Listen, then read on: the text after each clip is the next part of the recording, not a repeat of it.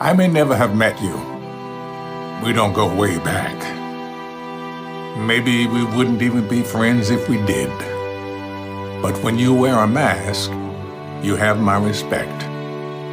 Because your mask doesn't protect you. It protects me. I wear my mask to protect you. Be New York tough. Mask up, America.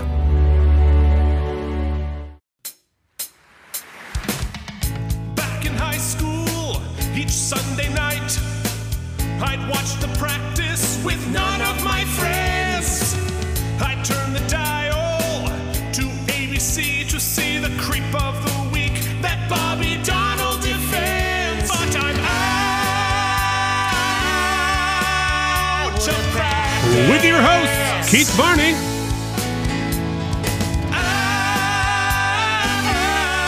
Out of practice. And Mike Andaglio. Way back in high school, most every gotta fix my hair. night, my mom watched QVC, so I Advil missed the cam. practice. There was no TiVo. What could I do? Wait 15 years, get fat, then stream it on Hulu. Out of practice. This is our last episode from Cape May. Out of practice. I have an almond croissant. Get ready to listen to me eat. Yay! Out of practice. And welcome to the Out of Practice Podcast, a weekly video and audio podcast going through David E. Kelly's award-winning series, The Practice. This week we are up to Season 4, Episode 15, Res Ipsa Loquitur. I love how that I couldn't say 15, but I was able to get through the quasi-Latin. This is Oops, Episode 76. How's it going, Mike? It's going great. I'm so nervous because we got started very quickly today, and generally We it did. takes us hours to get the launch sequence down properly. So I'm nervous. I should feel relieved, but I feel very stressed out with the whole thing. Yeah, well, no, but look, whatever happens, happens. That is what our podcast is. It could be That's a true. hot mess, like I was yesterday. We didn't record yesterday. I have to tell my heroic story. Please do. I was going to give you a pat on the back, but I think it's more on brand for us to It's more brag on for brand if I ourselves. just bring it up myself. Yeah. Oh, God, what a mess. No, but yesterday, Low-Cal Keith, I did my long run. Jillian and I, we did the 10-miler yesterday. Now, I have to, just to be very clear, because as you can see, still chubby. So I did not run all 10 of those miles, but we did about 8.5 of our Jeffing, which was... Jeff Galloway, check him out. It was actually pretty good. Like it was fun. It was hot as balls, so I took your advice and we stopped for water twice throughout it. And it was pretty gross by the end. Now, the principle between Galloway's method, just for those at home listening who might be interested in wow. getting off the couch a little bit, is that so a lot of people don't make it far into a fitness or a running plan because it's very hard, and you get in shape much slower than you lose shape, as it turns out scientifically. So, and not to mention, as you get older, running is just really bad for you physiologically, like on your knees and cartilage and bone and all that stuff. And so his principle is that by working in the way we're designed, basically, we are walking creatures. So the science shows that you recover much quicker walking than you do running. And so by mixing in staggered walks throughout your run, you actually prolong how long you can run, you quicken how quickly your fitness elevates, and you actually are motivated to stay with it because the barrier to entry mentally is less because you know you have breaks coming up. And a lot of people actually end up lowering their race splits because they kind of preserve their body throughout a long run. So if you're training for a marathon, a lot of people find out that by incorporating walks, they actually end up finishing the marathon sooner. So it's a great method. I recommend it. I'm actually adopting it back myself. So Are you really? Yeah. I was wondering because like you've now apparently done a great deal of research on this that I have not done. well, when I first started running, I did. Oh, you did? I just Yeah. I then started getting. I was actually running pretty quickly, so I abandoned that method because if you were trying for like sub 3.5 hour marathons, it's a little bit harder to walk. I was really happy I got a sub 3.5 hour 10 miles. Yeah. So anyway, that's not that's come not the on. point. The point Yeah. is, I've interrupted your story already. So back to your heroic tale yesterday. Oh no! That's it. Two disgusting things happen. I have two. I'm going to wrap up this story with a disgusting thing to begin it and a disgusting thing to end it. And the end was I was literally able to wring out my socks. That's how hot it was. That was gross. Have you ever run 10 miles before? Yes. Yeah. Back like 5 years ago, I did all of the training for a half and then never did it, which is, entirely like me. So I did, we actually ran like 11, like actually kept going. We didn't walk. I have no aspirations to do that now. But the first disgusting thing is we got back, Jillian and I drove back to Astoria this week. Disgusting. Because I have to move some stuff out of, yeah, right. I have to move stuff out of the office and we're going to head back to Astoria now to use as a home base because we're looking for our next place. Anyway, so we got back, it was late, we were tired, let's order a pizza. And so I was like, Jillian, this has been a stressful day. You get to pick out whatever pizza you could possibly want and I will eat it. And, wouldn't you know? Oh, How God, brave of you, by the way. How brave, Keith. Well, I didn't You realize. order pizza and I'll eat it. That's a real I chivalrous. I thought I might get something disgusting like mushrooms, but I did pineapple, not. Yes. So the two almond croissant ingredients. chew. Oh, man, that was horrible. I'm so sorry, audience. Yes. So the two toppings that my lovely wife chose, you were right, pineapple and anchovies. Oh God. Well, you know what? You asked for it. You T-balled that right up. I totally did, but I didn't know that she would. It was like she's pranking herself. Did she do that just to screw with you, or that's No, what she was no, she really likes it. longing for anchovy and pineapple pizza? She genuinely just liked it. So as a result, I fueled my fat guy slow run that morning with pineapple and anchovy pizza, and you know what? It worked. So maybe that is the next cool thing we do. Well, here's to you, everyone out there who likes pineapple and anchovy pizza. Okay, well, my wife intern is back. However, this is dedication. She's Like, the office manager. You're right, regional assistant to the office manager. So we're very self-deprecating, obviously, about the pod, Keith, and about, but we're very happy for our listeners. And it is weird to me. I will tell you, as someone who's not used to being supported by most of my family in any venture, Yeah, the fact fair that my enough. wife actually genuinely listens to our podcast that we produce makes, I don't even know the feels. No, it's amazing. I am gratified by it, and I'm not even married to her. So she got back from her vacation last week, yesterday, and I asked if she wanted to jump on the call today. And she said, well, no, I'm an episode back. I want to make sure I catch up. I don't want to be spoiled for the next episode.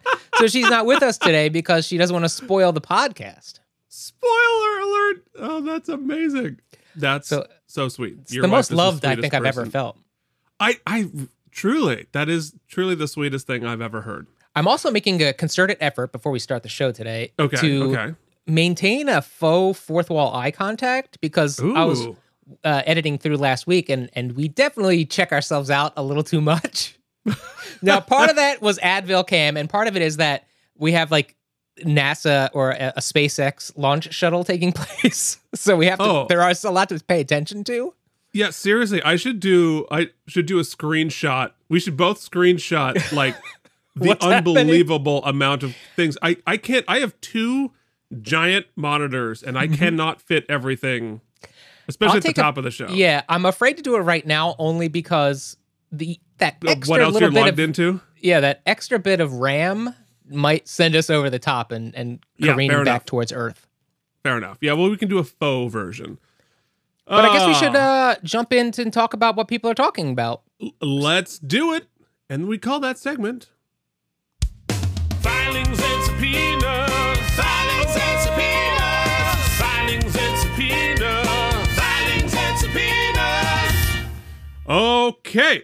Well, we're going to, I've got a couple of fun things, and then we're going to finish with oh, look at that. We have you added an F and S. What have you done to my graphics, sir? It's you'll notice. Well, you missed it because you were talking, but it animated. It was a little gavel. That Gravel. yeah, gravel. Oh man, I missed the animations. Well, Oh, I'm boy. sure you watch it on the YouTube. Sure. Yeah, I do that. All right. So we heard from Jorge talking about last episode, and he says, let the record reflect how offended Richard and others were at being called little and not a peep about the Nazi portion of the insult, because I think Eleanor called him a little Nazi. And he's totally right. It is so funny that people just didn't clock that as what it was. I think it's because back then being a Nazi was a ridiculous thing. And so no one could possibly think you were being serious, because that Keith was a bringing ridiculous thing to be. Like a hot knife through butter with his cutting political commentary. Like, because they weren't cool then. Like, it was like people didn't want to be associated with it. It was sort of like a thing you couldn't imagine. Yeah. Anyway, he also says, now we put it on a T-shirt and say it's a political campaign T-shirt. Okay, anyway. He also says, and yes, we need to ring the Game of Thrones shame bell at Keith, me, for not having seen The Sandlot forever. And he's not the only person who talked about The Sandlot.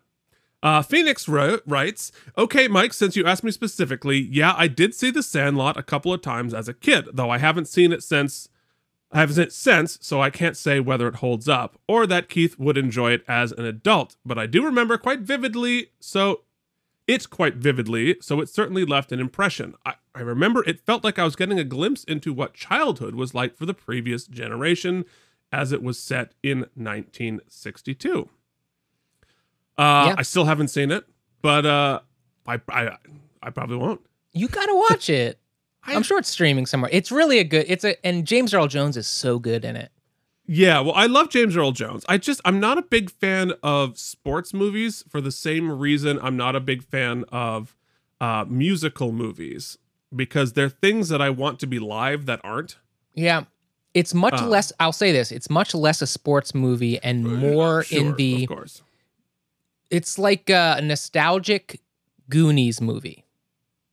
Right. It's much more now is Goonies than nostalgic. sports. Yeah. Yeah. Everything. Yeah, it's like, right now, everything is nostalgic to me. Literally every memory you have. look at them. They're like, able to speak to other people. Did he just shake somebody's hand? Oh my God. We'll talk about it in a few minutes when we get to sports ball. Baseball's come back, and it gave me a lot of feels. Yeah, no, hockey's coming soon. I'm excited. All right. Phoenix also talks about, he says, Mike, I run into a similar issue as I watch older shows almost exclusively. The issue is spoilers on IMDb. He says, I have a rule against starting a show until it's at least 3 seasons in. I'm kind of the same, Phoenix. Like, I do not want to get excited about something and then have it be canceled. So when I want to look something up on IMDb without running into spoilers, I just go to Google and type in the episode name plus IMDb, and it takes me right to that episode page. Oh, that's a good idea. Mm-hmm. Then all you have to do is scroll past the description to avoid spoilers on that particular episode. No future episodes can be spoiled by looking up actors that way. That's smart. Very, very cool. I responded, but I'll say to the rest of the audience, it's smarter than what my technique has been, which I call the squint method, which is, and when I'm dealing with something on the net I don't want spoiled, or if I'm watching a TV episode and I have to fast forward and want to make sure I don't overshoot it, I just squint my eyes so that it's blurred out enough that it's that I can't quite take I can't think of words right now. I can't make out what's on the screen. And yeah. I do the same thing with sports spoilers, which now, being an old person, I have enough autonomy that if there's a sports thing I care about, I just don't do the thing that would get in the way of the sports thing I care about. But definitely like trying to, if I miss like a hockey game and I'm trying to log on to NHL.tv and watch it without seeing the scores. So I'm like doing this, trying to click and start the game. It's ridiculous. So much sports.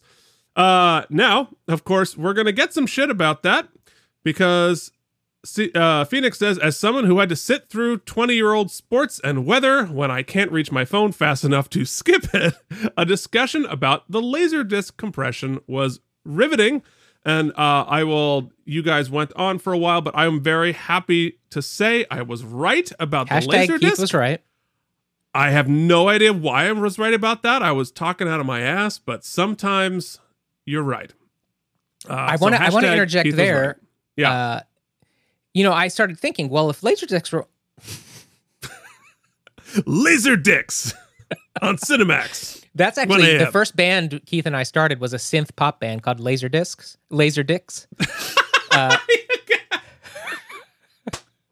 You got it wrong twice in a row. That time you got it wrong by getting it right. That's amazing. My whole life has been that way. What was I saying? Oh, yes. So I was thinking, well, if it topped out at 480, and that's what TV was probably 360, right? 320. 320. I'm just saying numbers now. I'm thinking, actually, then 320 by 240. So the 480 is the up part. Right. And so why did Laserdiscs look so great? And then I remembered that the majority of things I watched, because this is way before TiVo. So Keith and I were lucky enough to have VCRs, so I would tape stuff off TV, obviously. But because it was limited how many blank tapes I had, I would record on SLP.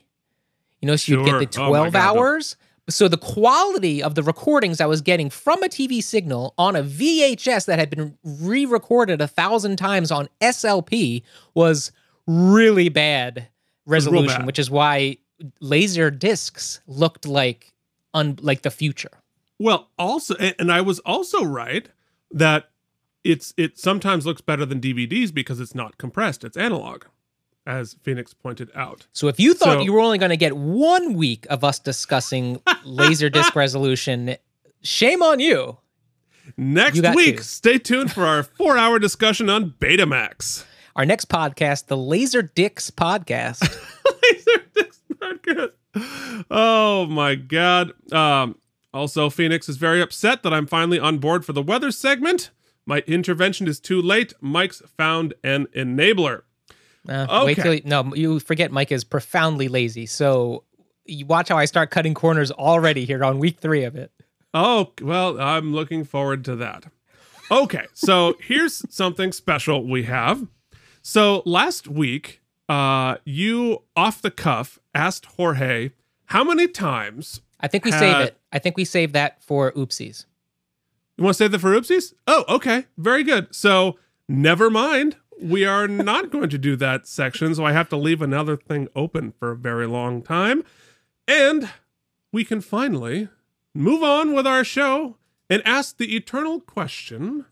On February 20th, the year 2000, what were you doing? This day in the basement. Aw, look at that. Cute. You've animated the segments. Holy shit. Oh my God. This is out of control. Mike has been busy. His wife was out of town for the week. And look out. I need to watch the screen because stuff is happening. It's not happening as smoothly as I would have liked. I forgot that when I tested all of this, you weren't on the feed. So I think it looks great. I think it looks terrific. Oh, so we're in the segment now. Yes. We're in the segment. We've arrived. Yeah, see, what happens is I play the song and then we talk about stuff. But because we're an audio podcast and this video part is just for fun. Uh-huh. But do you mean, if by fun you mean it's my third full-time job now? No. I choose this. I choose this madness. Yes, yes. You brought this on yourself. Yeah, so as we discussed last week and the weeks previous, I'm sort of on a hiatus from education. And I'm back home and I'm receiving sort of the cold shoulder of disappointment from my family, my parents. Yikes. That's sad. And this is before everything starts going downhill with my dad and his health and such. But what I wanted to point out this time is that, throughout this, my buddy Wesley, who's been my friend since high school, we met kind of through theater, really, and music, and have been best friends ever since. But at this time, after our school, he was actually really pragmatic. He really hated his last 2 years of high school, just the education portion, and realized that he didn't really want to just spend money and go to college right away. So what he ended up doing was he just went right to work. He started working as a pencil pusher at and let me get this right, a pension administration firm. Oh, geez. He's So really dope. smart, though. Yeah. And what actually ends up happening, a quick future story, is that he ends up working for that place, going to another pension administration firm, working there for some years, going to college online, getting a degree in whatever pension administrators do. I won't pretend to know I really understand the nuance of the field, but the guy who owned and ran that firm was retiring, so he set up a succession plan. And long story short, to today, my buddy Wes owns that place. No kidding. So he started working right out of high school and now owns the company, which is pretty awesome. Well, you have a lot more options when you're smart. That helps. That really does. We should have tried that. But We would have anywho, been- yeah. when I returned home at this period, what was really great is that since all my friends had gone off to college except for my buddy Wes, who was working, so I actually got to spend a ton of time with him, and our relationship even further developed and rooted itself in loyalty. And I ended up being the best man at his wedding. He ended up being the best man at my wedding. And Aw. now he adopted his beautiful son, and his wife is amazing, and we're all family friends, and it's just been kind of really cool. So That's adorable. And you adopted a globe. yeah, I figured I needed to be holding something too. So I guess what I'm saying is that, as I keep mentioning and foreboding about that's not a verb to be said, but You're foreboding. yeah. Don't you forebode at me. Some dark shit starts to happen in my life in the next year or so, but I'm lucky because I had some good buddies around, and so I thought I'd take a moment to shout out Wes. Oh, nice. Very nice. I'm a nice guy. What can I say? Yeah, exactly. All right. Well, you're going to have a nice story, and I'm just going to, explode into a supernova of narcissism, because what I remembered this today was that we skipped over Christmas the Christmas Cop-Out number 3. Now, you all have heard from clips from Christmas Cop-Out number 1 and Christmas Cop-Out number 2. And because you're listening to this, you're clearly tolerant of my bullshit. So if you will look at the graphics there, it is so perfect because it's me. I do all of this work. I've recorded an entire album. This is very early bad Photoshop. I have no idea what I'm doing.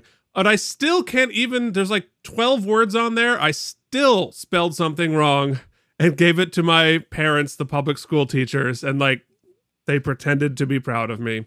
So this week I'm going to play a track from a song I put on there. I was feeling wistful, and I wrote a song called Home. I struck out to at last begin my life. And I realized I Out in just a world basically just full ripped hate off, and strife. use this opportunity to eat. World of people who don't I basically give a ripped off damn something from about their Little town. Shop. And they've been So a little bit Suddenly Seymour. Only a little. A little bit. I'll allow it. And hear my weird, still teenage voice. To justify closing their eyes to to home. I am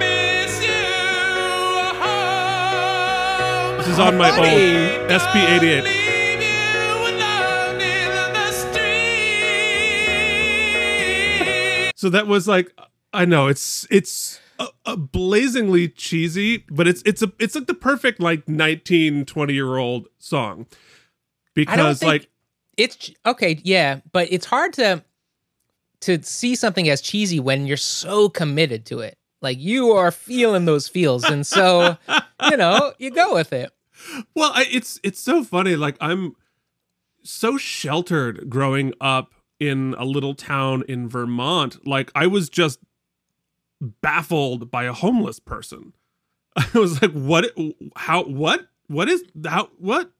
And So it's the president. So there you go. yeah, right. Anyway, so and I listened to the song today before we did this, and I was like, it rhymes, but I'm just sort of saying words that rhyme that don't really have any relationship to each other. So there's been a lot of development in the last 20 years. But anyway, I so would that say was so. Christmas Cop Out number 3, and that was the least embarrassing track on it. And there's like 23 tracks. But on that one, Scott and Sean, my brothers, were both on it this time. Scott even sang a couple of songs on the as he was pursuing a professional hockey career, which was pretty awesome. We got the full Varney Hansen Bop crew. Bop indeed. All right. It's time for the Out of Practice Podcast's This Day in the World. The greatest hits, the biggest movies, headlines from Vermont, essential sports Look at updates, and for some inexplicable reason, the weather from 20 years ago. Now back to Keith and Mike. Wow. You have really you spent a lot of time downloading video templates. Green screen globe going around.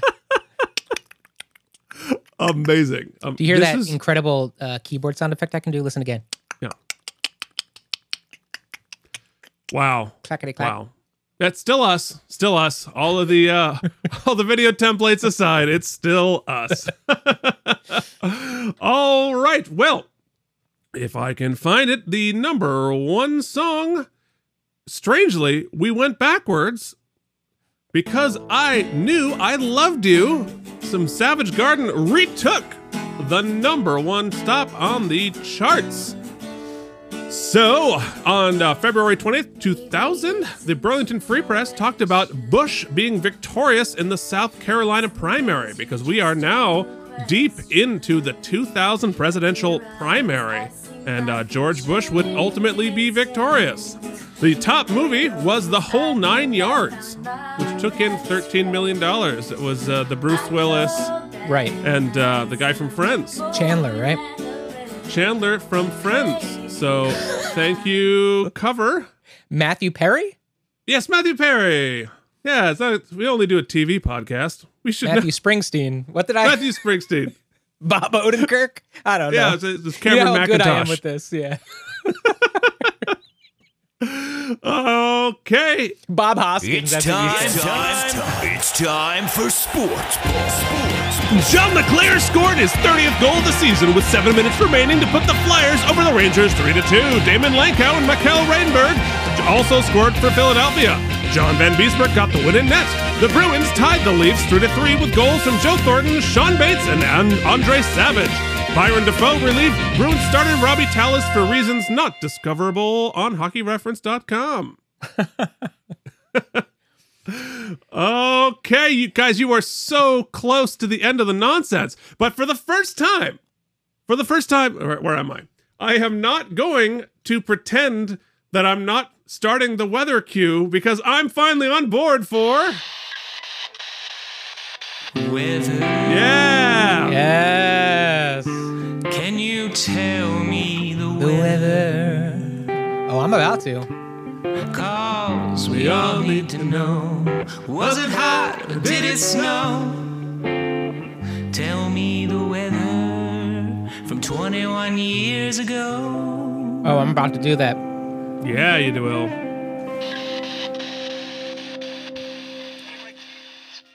Well, we are talking about the weather from, oh no, where's my graphic? There we go. February 20th, the year 2000.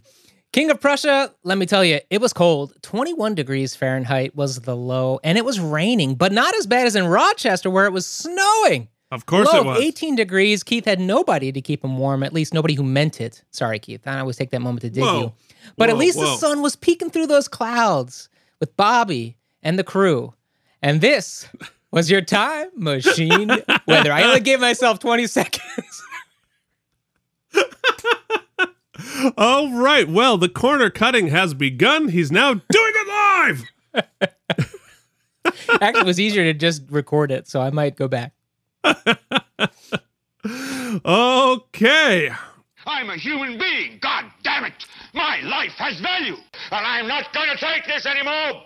It's time to talk about the damn episode.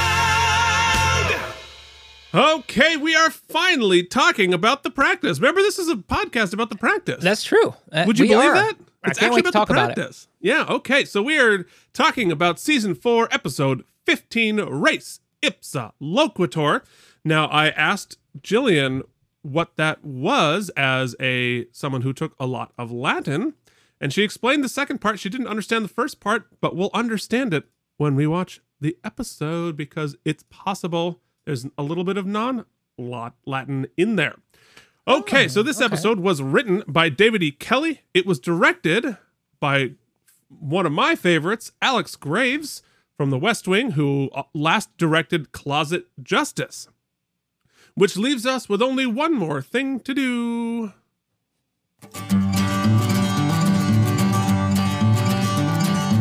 What is that supposed to mean? What's your problem?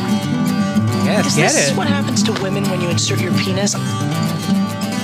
What does Mike think's gonna happen? You know, what if he would have drank the curdled milk? Then what would have happened? Keith, we're back, baby. We've got previously on, and we talk about, get ready for it. Do you guys remember Henry Winkler was on the show? Yes. And he took the fall for his son, who then committed suicide, which basically damned Henry Winkler to spend his life in prison? Yes. Well, that's what we're reminded of. What that has to do with weird Latin? No idea. So I'm going to say that the Fonz, or Henry Winkler's character, whose name escapes me, George, maybe? No, that was Vogelman. George. We'll know shortly. He has been getting a little too Fonzie and getting in fights in lockup in prison. And so push came to shove, and he had to strangle a man to death in prison. The Fonz. And Was now Jimmy has to defend prison Fonz from I'm sure it'll be Helen. So that's it. Prison Fonz is getting himself in trouble by Fonzing it up in the lockup. Is that a good enough guess? I think that's a perfectly good guess. I'm trying to make eye contact with the camera, but it's strange because I don't make eye contact with anyone. Right. But I'm doing my best. Okay. Well, guys, it's now time to click over to your regular podcasting service. Listen, there's going to be a link in the YouTube, and if you're crazy, when we flip over to the next slide, you can just QR code it. It'll take you right to QR code? An online Radio Public page that'll jump you right to the podcast episode. So now, are you going to put the link back in the episode notes? Because you got shit from Phoenix. Not doing that this week. No. It wasn't the episode notes. I think Phoenix was mentioning that I didn't give him a verbal cue to go from podcast back to YouTube, like when we were switching. Verbal cue. Yeah, because definitely the link is in there. So maybe, unless you listen to it instantly, in which case it takes me a while to get the links up. But we'll make sure to give you a verbal cue to come back. So now we've got a QR code. We've got a link in both descriptions on YouTube and in the podcast. Wow. And we'll tell you exactly when you should switch back and forth. We are here for you. Guys, I think Mike might be having some sort of a nervous breakdown. He needs help. Because not only we're animated now, apparently. I'm getting texts with like, all right, we need a 2-shot with a this, and we need this, and I need to crop this and move that. Oh my Lord. My wife's and been then out you of gave town. up on me. I have been alone for the first time for a week in 4 months. And so I didn't realize how quickly I would become bored and lonely and run out of things to do. So I just started. Boredom and stuff. loneliness is what fuels this podcast. Yeah, well, it was its inception. It will be its demise, and it is the fuel that runs it in the interim. Yes, indeed. Okay, All right. so jump on over to the episode, and unless you're on YouTube, in which case you don't have to listen to this ad for Anchor. Season 4, episode 15, The Practice. Res ipsa loquitur. Yeah. You can already tell it's Alex Graves because we have a beautiful dolly shot through 2 different sets of bars of Jimmy and Bobby going into a prison. Very ominous scoring. Very cinematic. Alex Graves is great. Looks like they've come into... Oh, Henry Winkler Henry. Is in a in hospital medical bed. lockup.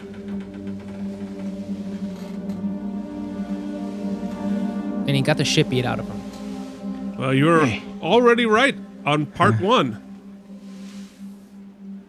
What happened? They tried to rape me. I'm not sure that Happy Days and the Inmates? Fonz ever covered prison rape. 2 of them. Doesn't seem like it. Covered my ass. My face didn't fare so well. Doctors say you're gonna be okay. I want solitary, Jimmy. I don't want to be in the general population anymore. Can you get me solitary, Jimmy? Forever? You got a life sentence. I don't care. Please. You gotta get me solitary. Get me solitary. So he's asking for solitary confinement so that he doesn't encounter that issue again. It's technically considered torture by the UN. So that's a pretty dire thing that he's talking about. You know, being in solitary for the rest of his life, which is really, really rough. So But- is there any way to kind of put together how long he's been in prison at this point?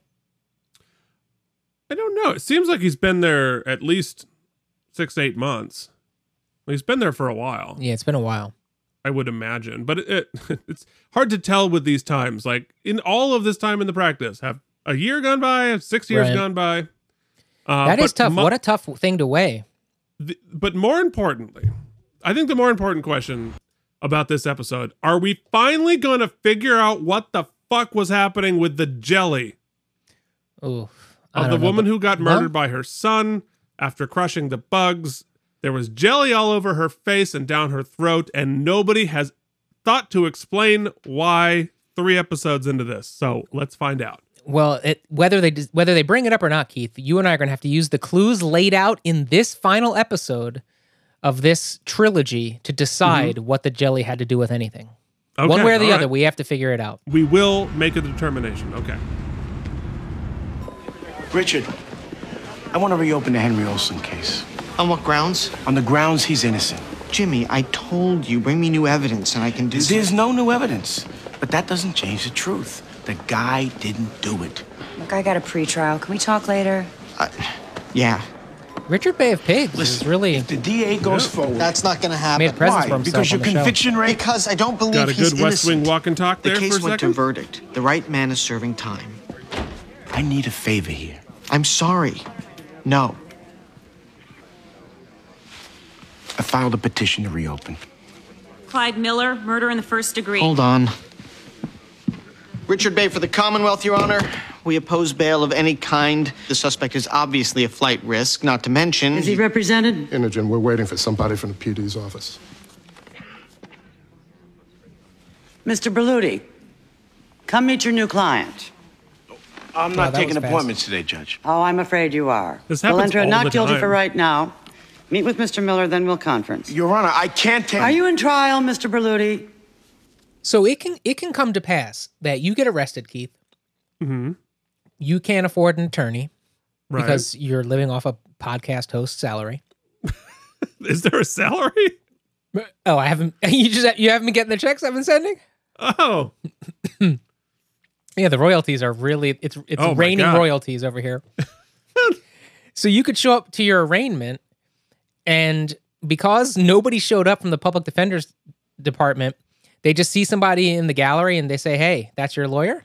like That can Johnny come to- Cochran's there, like cleaning his watch and gets Mm-hmm. pulled into. Okay, yeah, I think that is possible.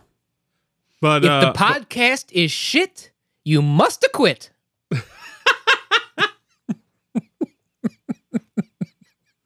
oh, That was all more right. clever than it had any right to be. No, I know, but... that Then was- meet with that was Mr. pretty good. Miller. Next case, please. People versus Oh wait, Megan we Voucher, should do. Solicitation and Lloyd.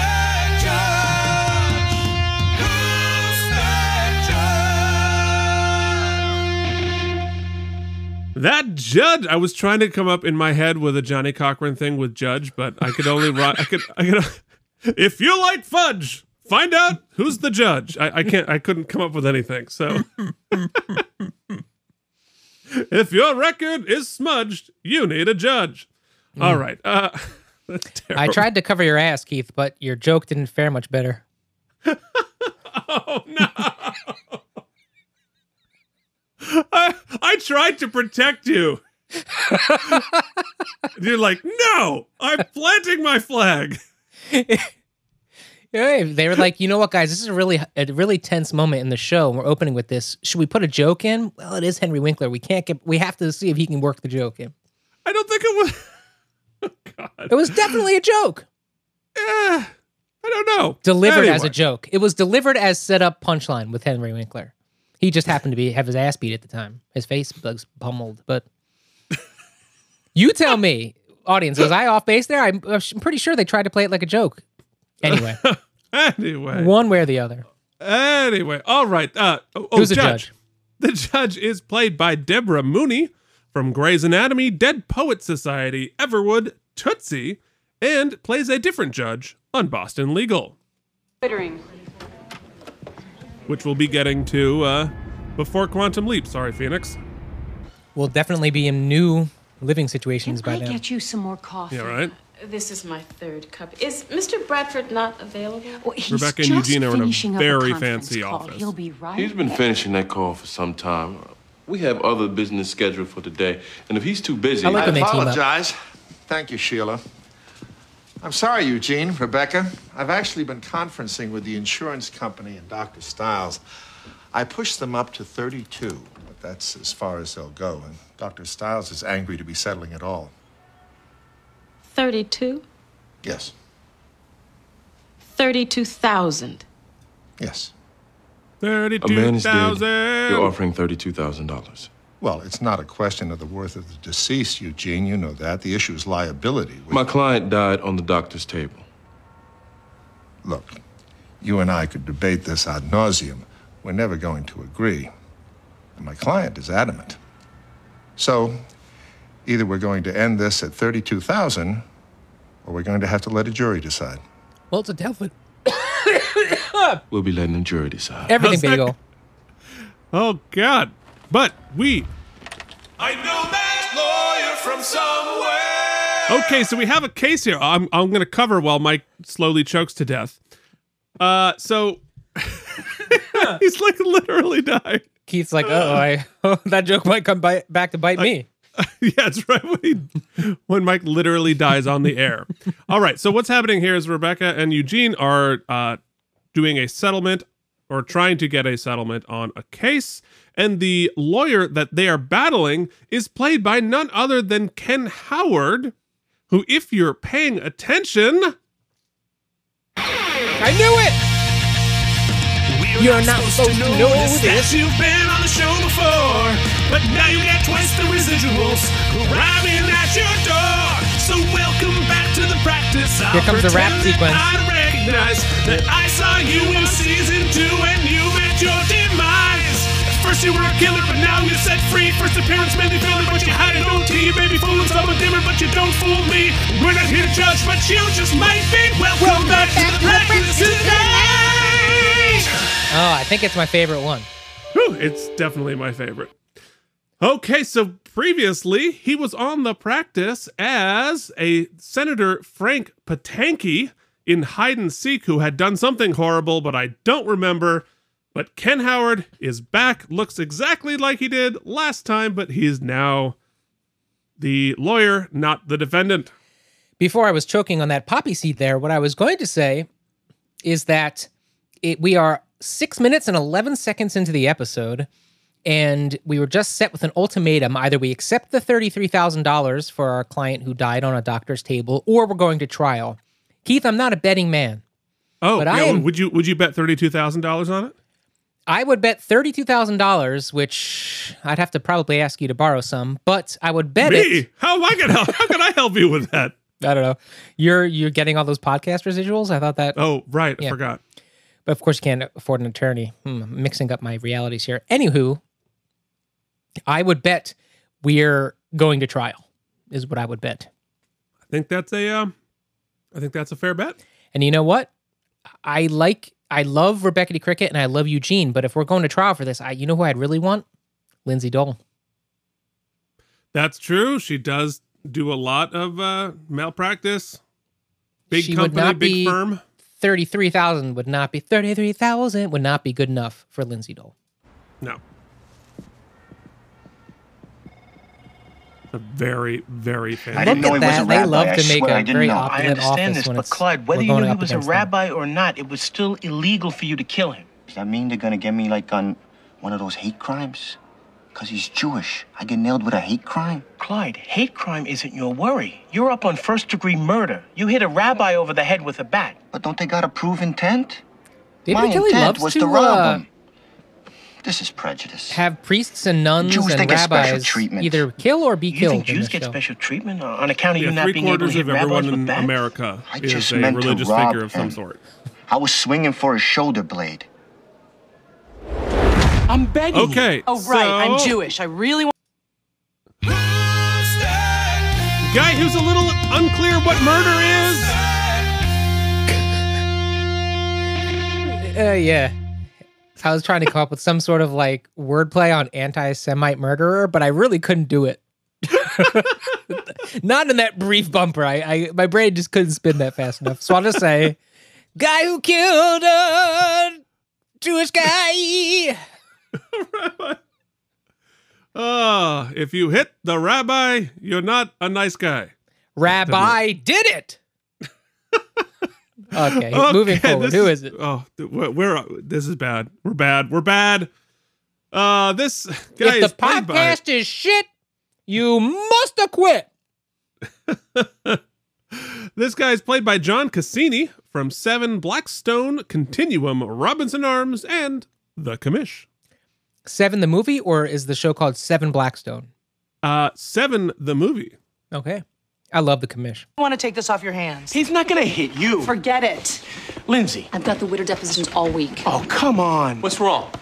I'm going into court tomorrow, trying to reopen on Henry Olsen. Judge just spanked me with a court-appointed Lujack, and nobody here will lend a hand after I Lujack? just flew cross-country to help you. Jimmy, I can't. I I'm pushed in a all my pinch here. cases I need before some now. assistance. Eleanor, back him up. Why can't I just Lindsay give do it to her? Because it's on the news, Jimmy. That's a good point, Jimmy. I love that they pulled back that I just flew all the way to LA to help you out, Lindsay. Help me. That was very real. Yeah, well, it's just a slightly serialized story. There's a big beat public there. outcry. Have you been paying attention? Well, I got a motion to reopen on Henry Olsen. I'll help on Olsen. Eleanor? If you get a motion, you must reopen. Basically, they're It still was denying Obama's doing it. The doctor evidently is We had to talk to him about reluctant soft to sell it rhymes. all. So what happens now? Well, we're don't- still scheduled don't for like trial imperfect tomorrow. rhymes. You can either take learned the that on 32, BMI. which... Well, our costs right now are running over 14, so that plus the contingency, you get about 11. $11,000? You make out better than us. Between my time and Eugene's, we've got over 40,000 invested in this case.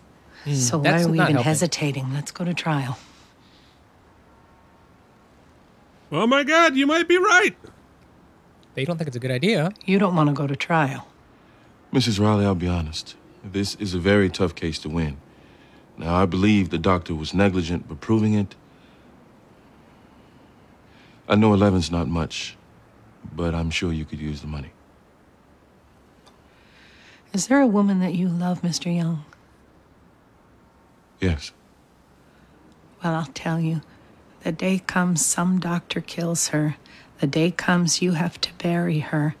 I don't think you're going to be walking away for $11,000, whether you could use the money or not. Nice. So, this lady here is played by Brooks Almy, and I have a question for you. She is currently on the faculty of AMDA. Was she there when you were there? No. She's an acting teacher. All right. No. All right, well, that's it. The American... What does AMDA stand? The American Musical and Dramatic Academy. Ah, there it is. I knew it was something like that. But Tyne Daly was when I was there. Oh, Tyne was there? How you doing? It should have been you. Okay. They're letting me out tomorrow. Did you get me isolation? They stuck the guys who did this to you in the hole, Henry, so... There'll be others, Jimmy. Look, I'm a freak. I'm the guy with the bug fetish. Okay.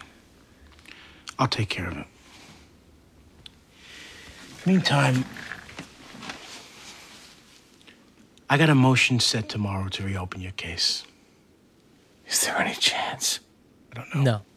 But I'm gonna fight. I promise you. I'm gonna fight.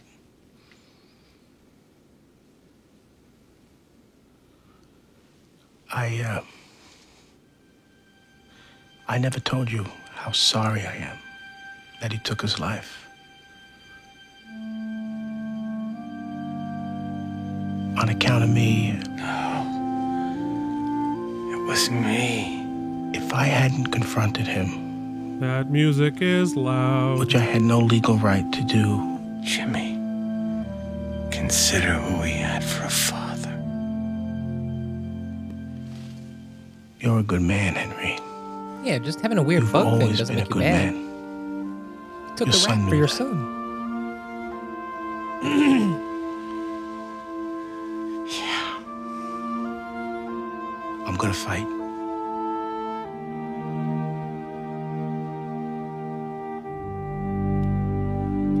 I mean, this poor character, it literally has lost everything. Yeah, jeez. He jumped the shark and it ate him. I used to date a Jewish girl. I'm not prejudiced. I mean, I only hit the guy because he wouldn't give me his money. Clyde, will you get off the Jewish thing? It don't matter that the victim was Jewish. What matters is he's dead. Oh, you don't know what this is gonna do to my parents. They're calling you a murderer. You think they're proud? All right, Jimmy. Forget that he was a rabbi. All right. Look, tell me what you were doing in that alley to begin with. I was hiding. I was waiting to mug somebody. But I would have hit any religion, I swear. Guard! Look, I'm doing court on another matter. I'm gonna come back after lunch. Don't talk to anybody. You hear me? Nobody. Ah, there we go. There's Fine, I'm the not a advice. talker. You're a thinker. Jimmy. The guy's got the IQ of a relief pitcher. Ah, now did you It was catch a birthday that? present.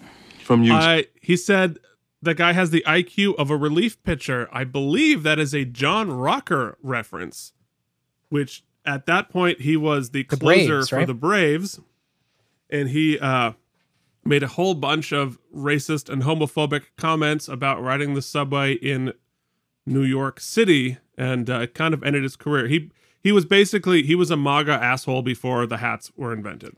You know, that's a nice highlight of sometimes your topical references are about something so big like the OJ trial, a Johnny Cochran joke, that are so ubiquitous in pop culture that they'll sort of always land. Right. However, some of them are a little too niche. If you weren't alive and if you weren't a functioning adult in the year 2000, you will never understand what the heck And he's watching talking baseball. And like, yeah, well, it was a big national story at the time. But briefly. It didn't really last that long. Yeah. John Rocker. Huh. Interestingly, we're airing this episode the same week where this Nick Cannon story is in the news, which is kind of highlighting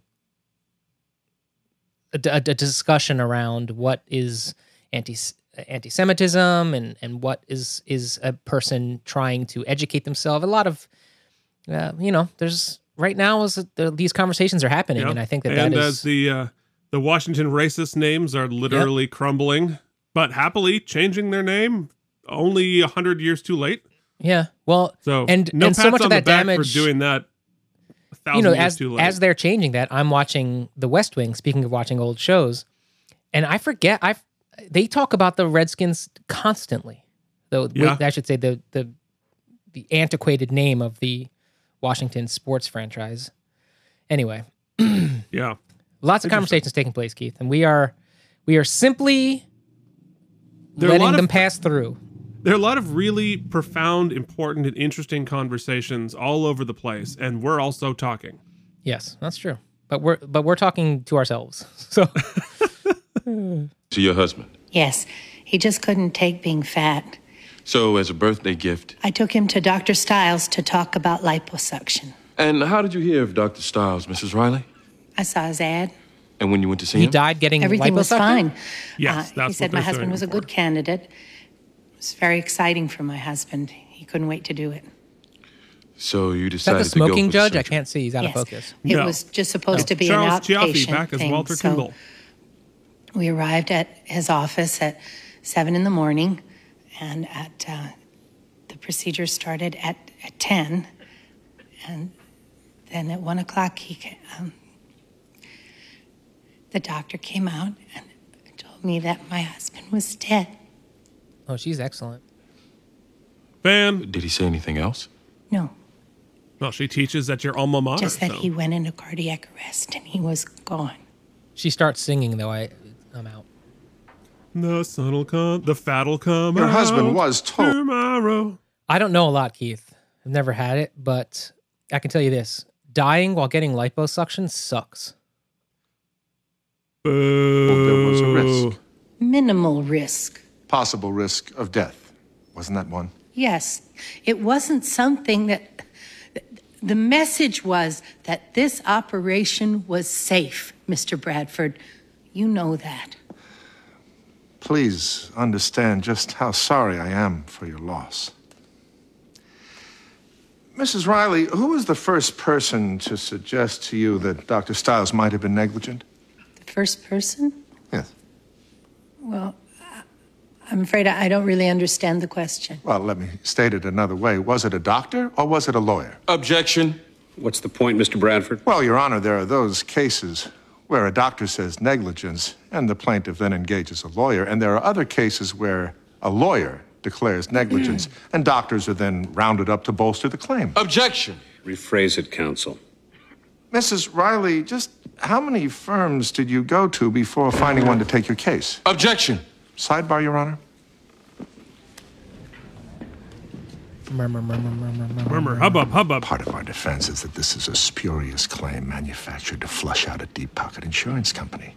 It is certainly relevant that other attorneys declined to even take on the matter. It is certainly not relevant. How other lawyers assess this has nothing to do with the case. I agree. You're shut down there, Mr. Bradford. Step back.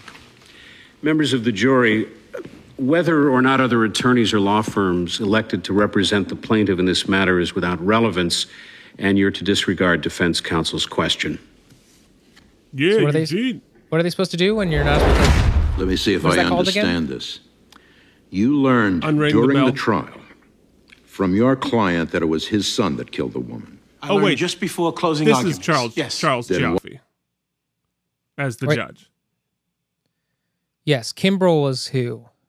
Ladies and gentlemen, Oh God! it is time to No, it's not. Not even close. You know, I try to go up. I pull up IMDb. I just hit random buttons. See, the problem is you're trying to use the squint method. I'm using the squint method. No, that's Robert David Hall as the judge in Eugene and Rebecca's, and Charles Chiaffi in Michael's case.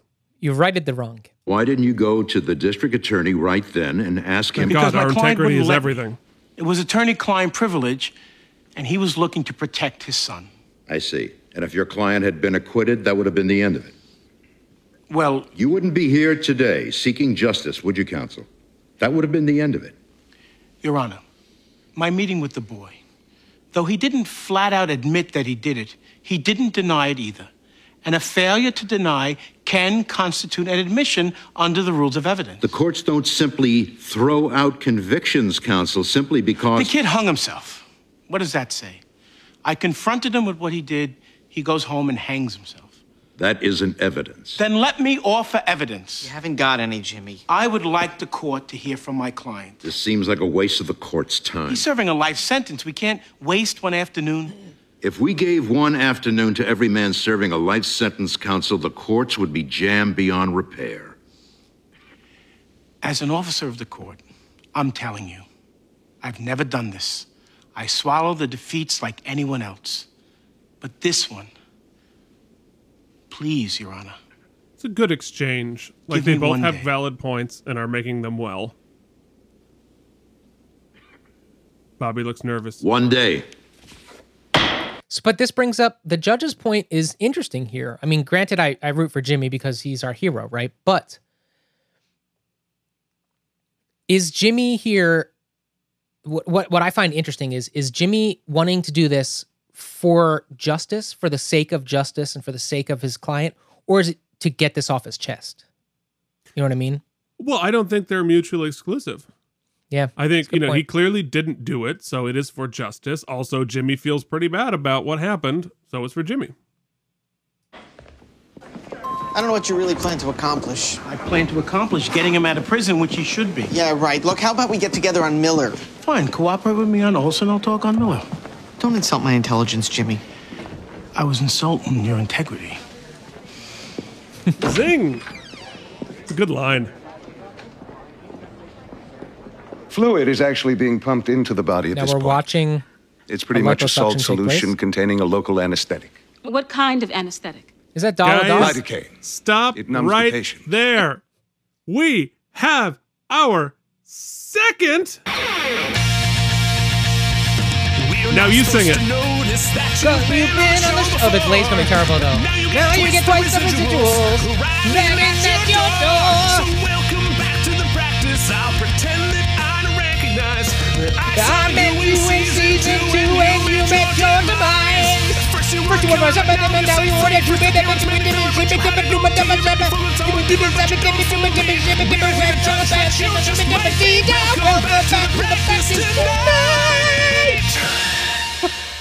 Yes. This person testifying, playing Dr. Traub, is Tony Amendola, who was last Dr. Willis testifying in a case as well. And will be back as a third doctor on the practice before we finish this. So it is our second double dipper of the episode. We now have a double dipper duel. Let's listen. Do you watch Homeland? I love him in Homeland. Oh, I haven't. I watched the first few episodes. It was good, but then I think my Showtime ran out. So Yeah, well. It's on Netflix now. Is this a difficult procedure, Doctor? It's quite simple, actually, which is part of the problem. You just We've grow got some facial dentists hair and then you doing can it, appear on the show as many times as you'd like. dermatologists. It's lucrative, and a lot of doctors He want had the in. facial hair. He And just if they're put not glasses careful, on. the procedure can be lethal, as it was in this case. What happened to Morris Riley? The first mistake was taking so much fat out. Anything over 15%, in my view, is unsafe. Is this what killed him? No. In my opinion, Mr. Riley suffered from a lidocaine overdose. The lidocaine lowered the heart rate, eventually causing cardiac arrest. And since he did this in his office instead of at the hospital, he didn't have the necessary technology or personnel available to respond to the crisis. You weren't in the room, were you, Dr. Willis? No, I was not. Have you ever performed a liposuction procedure, sir? I've done hundreds. Hundreds. Any in your office? Almost all of them. I see. So this decision not to go into a hospital, you make that decision all the time. I would never take that much fat out in my office. If I were going to remove more than 12 pounds, I would have done it in a hospital. That's a very good answer, Doctor. Can you state to a medical certainty that Mr. Riley died from a lidocaine overdose? I can state it to a reasonable certainty. But not to an absolute medical certainty. That can almost never be done, Counsel. I see. And have you ever known hearts to go into arrest during this procedure absent a lidocaine overdose? Of course. So currently, we have an exchange between two characters who have previously played previous characters in the same show. Like I said, it's a double dipper duel. That's possible here, isn't it, Doctor? Possible, but my opinion is they overloaded him with fluids. I see. Tell me, Doctor, how many trials have you testified in over the last year? It's an oopsie-doopsie double dipper duel. More than 50? Around 50. And would it be fair to say, sir, that you are primarily hired by these types of plaintiff law firms? Objection. Sustained. Let me rephrase. You've been hired by this law firm before, haven't you, sir? Objection. What's the relevance? It goes to bias, Your Honor. Okay, He's been so hired this is in the the past crazy and part. will be hired in the future. Right. So he just made a reference to, he's making the argument that because you got hired by this firm to testify, then what you're testifying is possibly specious. Now, and he just made a reference that he has been hired by this firm before. So it's almost like acknowledging that he was on the show before. But I went back and I watched his section in the previous episode. I think it was season 2, episode 8, where he was playing not a medical doctor, but a psychologist. And he was testifying about, it was that really controversial one about like riot behavior. Mm-hmm. And the attorney, the exchange basically was exactly this. You were hired by this firm, so you'll just say whatever they want. So it's like the same story beat, same character, sort of referenced, but also clearly a different character, different name, and different specialty. So do you think that that is coincidence or some sort of meta commentary? You know, I have to say, I got to talk to whoever who runs the show Bible or a script supervisor. I think it's probably David E. Kelley forgetting that he was a different type of doctor. And so, and just sort of wrote it in as if he'd testified to a similar type of a thing. It's possible it was just sort of oh yeah, we used him before. All right, I'll make a little reference to it without actually making sure. This witness has incentive I also to probably assumed satisfy there wasn't going to be a personal injury law 2-hour firms. podcast about every Move episode. to strike that. I'm going to overrule I don't know that the podcasts were a objection, thing. but I'm closing the door on this line Radio of show. questioning. In that case, I'm done, Your Honor.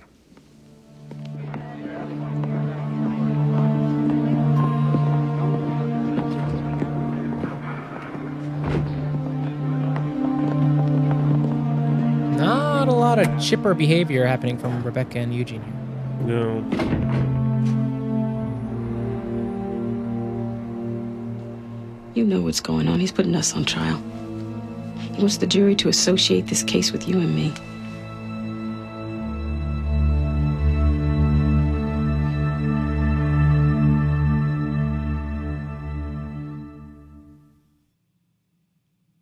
Yeah. All I can tell you at this time is the suspect passed a psychiatric exam, which means he's competent to stand trial. Was the baseball bat found? I'm not going to comment on the You know evidence it's at not this competent time. to stand When there's trial? further developments, I'll keep you apprised. The blow-up Were you surprised this photo case was of a assigned to building you they after have so many behind recent him high-profile there. flops? There's no strategy here. Richard takes a beating. Just speak from the Yeah. heart. Okay. Will I have to get into the, Bugs. No, might- but the jelly you might want to bring up. You may have to Yeah, open could you yourself please up in there, explain Henry. the jelly? Our only chance is if the judge believes you. If he thinks you're hiding anything, Okay. Should Allison be there? it couldn't hurt. I mean, his wife Everything was going fine. really doesn't and have a then lot of reason to stand by suddenly him, his but blood she pressure does. just plunged. Did you know why? No, there's always a risk in any surgery. I do know we didn't overload fluids. Doctor When is Mr. Ted Riley's Shackelford. heart went into arrest, what'd you do? We massaged the chest, brought in a defibrillator, started the heart again. But then it stopped. We wheeled in a crash cart. Contrary to Dr. Will's assertion, we did have the technology to respond to this crisis. Dr. Stiles, Mr. Riley did die on your table. I know. And it was devastating for all of us. But death is a risk in every surgery. Sometimes, whether it be heart failure or reaction to anesthesia, unforeseen circumstances take a life. All I can assure you of, as I've assured Mrs. Riley, is that everything was done right in that room. This is not a death due to doctor error. Did you have a cardiothoracic surgeon? I beg your pardon? Did you have a cardiothoracic surgeon? He's quite Somebody believable. who could open up the patient's chest, massage the heart, maybe put him on bypass even. Did you have such a doctor in your office? In that one No. shot, we see A hospital two would have, fans. right? How long have you been performing liposuction, sir? I've been doing them for about 2 years. It's an You are episode a of cosmetic Duality. surgeon who specializes on face reconstruction, aren't you? If you're suggesting that I'm not qualified to do the procedure, I'm suggesting this isn't your specialty. I'm suggesting that up until 2 years ago, you worked on faces and burn victims, but you didn't do liposuctions. Isn't that correct? I'm sorry, I have to object to this assault. This is an assault? Your Honor, I have a personal affection for Mr. Young. I think he's a fine attorney. Perhaps a reminder that this is a civil trial. Your Honor? Never mind. I'm overruling the objection. Mr. Young, proceed. You sucked out 22 pounds of fat, didn't you, Doctor? yes? You are aware that's more than what's considered to be safe. You can't quantify safety with statistics. It's done on a case-by-case basis, and in this case, I felt it was safe. And he died. Didn't the press secretary try to use that argument yesterday? Don't let the science get in the way.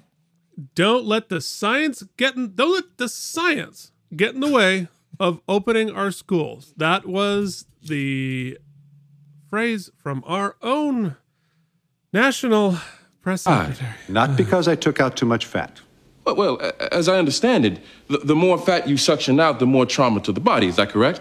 Yes. And the more lidocaine needed to This prevent... patient did not die from a lidocaine overdose. You know that to a medical certainty. As I said, you can never know anything to a medical certainty. Then why are you saying it with such certainty? Objection. Withdrawn. How much do you charge for this kind of procedure? I charged Mr. Riley $8,000. And that's up front, right? No insurance to deal with? How is this relevant? It is relevant because you're in the business of sucking fat out of people without any concern. Objection. You can save your personal affection, Mr. Bradford. All right. This is a court of law, not a street fight. What did you say? That's enough. Ken Howard plays a really good asshole. Your Honor, I apologize What a both to laser you dick. and the jury What a laser for this dick. Yeah. unnecessary acrimony. Mr. Young, return your attention to the witness, please. So condescending. And clearly, by this Mr. point, Rolls. like, I'm feeling racial At undertones trial. in what he's saying. Yeah, I was gonna say I don't want to jump to that, but is it just their integrity as defense attorneys that he's sort of scoffing at? It seems to be a little more personal than that. Well, he's used some coded language like street fight and the sort of like, I'm personally a fan or whatever. It's just like, it's very condescending. It's very, just like, oh, he's so combative. He's out of control. Well, that sort of a thing. They'd probably be happy to know that by 2020 we have done away with racial dog whistling. Oh, thank God that's done. Yeah. You said when you came out of your office, you found the woman dead. Speaking of the White House and Did you see press anything else? secretary and inhabitant. I saw my son, Stephen. He was leaving. Your son, Stephen. All right, Henry Olsen, Dr. Henry Olsen, Yes. back on the stand now. But you never told anybody. I told you deep into the trial. Only because you were going to accuse my wife. Why did you keep this secret? He had his whole life ahead of him, Your Honor. Me? I was a perverted deviant who liked to watch women step on bugs. I am the reason that he committed this crime. I drove him to commit this crime. He'd heard his mother and me arguing about my fetish. My attorneys told me that I had a chance of winning a trial. So I took the chance, figuring if I could get out of prison, I could get Stephen some help.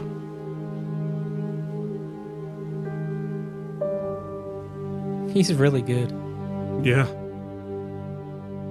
Why should we believe you? Great transition there. Because I'm telling the truth. Well, your son is dead. He can't defend himself to these charges. For those who aren't watching the episode, we had a reverse shot as they panned from his left shoulder to right shoulder. We swiped through his suit, and as we came up over the right shoulder, the Richard Bay was on screen. It was well, it's very Hitchcock. If you remember the movie The Rope, which was shot as if it takes place in real time, like a play, and the way the reels could only shoot like 15 minutes at a time, so he would frequently have somebody walk in front of the camera and use that transition to cut. So did a very similar technique there. Very Hitchcockian.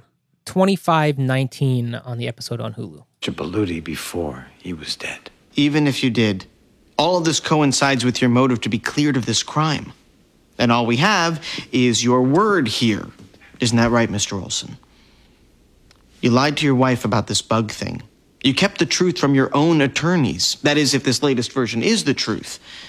We have a conviction here supported by evidence, which you're trying to overturn with nothing but your word of honor. And my affidavit. I accused the son, Stephen, of killing this woman. He didn't deny it. Instead, he goes home and kills himself. We have a tremendous injustice here. An innocent man is sitting in jail for a crime he didn't commit. We can't just sit back and say, too late, game's over. To play devil's advocate, though, if you're going to say that the suicide indicts him, based on his quote unquote soft confession to Jimmy, right? Wouldn't you then, as Richard Bay or as the counterpoint, ask, well, then why didn't he leave a suicide note that confessed and potentially would give exculpatory evidence to his father? That's a good question. That's a very good. Attorney Mike steps in with a very good line of attack. I mean, my fees are very high. It's not too late. There he still sits. It's not too late.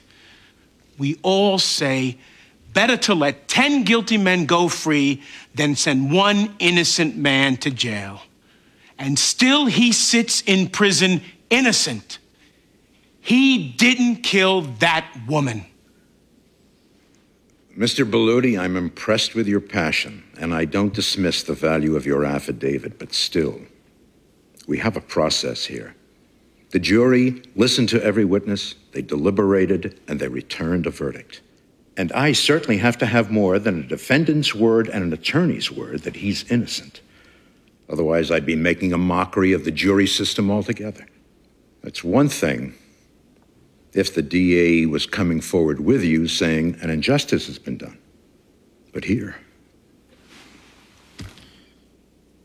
all I have is you, the man's That's lawyer. Jimmy the Grunt. The Do you man's know who you're friend, talking to? protesting his innocence. The conviction stands. I have an Adjourned. Emmy.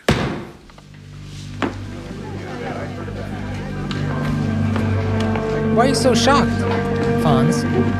Wasn't a great.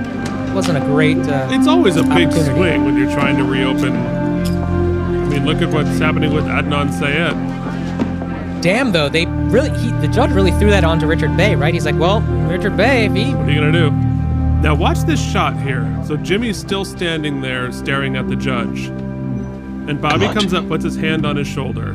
Completely but out of Alex focus. Graves does not pull focus and put it on Bobby here. He stays on Jimmy's face because it's Jimmy's emotional moment that we're staying with here. It's a really good choice. I mean, how can we Good just job, sit back? Alex. Stick to the case, Rebecca.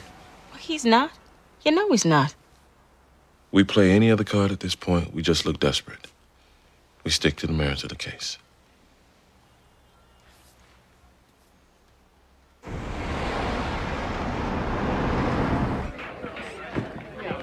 Find me an So external shot of clearly- a Boston bar. Yeah. So clearly Eugene and Rebecca are picking up on the racial You're element. wasting your time, Jimmy. What, you think Oh, so you're now gonna Jimmy's liquor going me to up? convince Richard Bay to speak up for Henry Winkler? Yeah, what's going to Suppose happen? I deliver the rabbi killer. Whoa, Jimmy. Murder 2. Clyde Miller, for Henry Olson.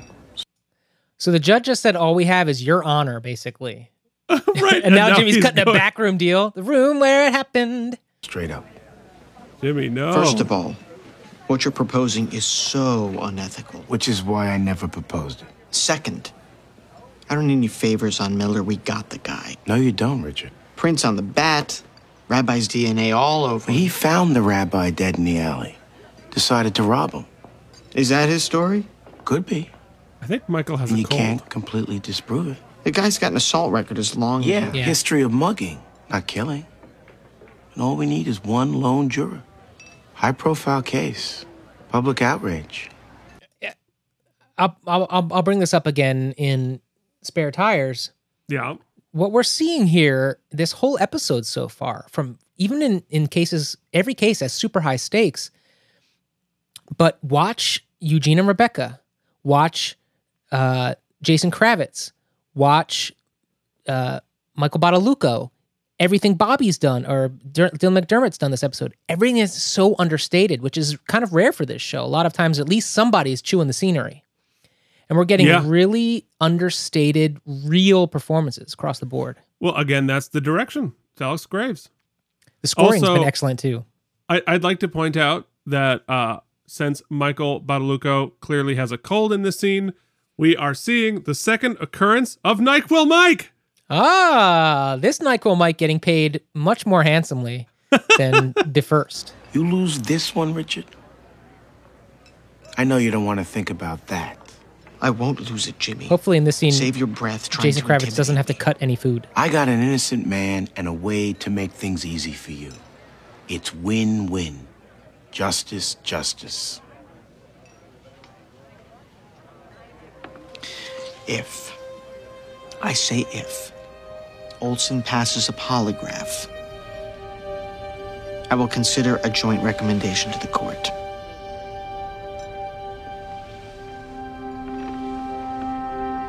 In a completely unrelated matter, I'm offering Clyde Miller murder too. Whoa. Just crossed a bridge there. B-roll. In the snow. Ipsa loquitur. That's a Latin term which basically means what happened. It speaks for itself. Oh, and thanks, Eugene. That's what we I didn't have here. to look that up. That man was in exclusive control of the situation.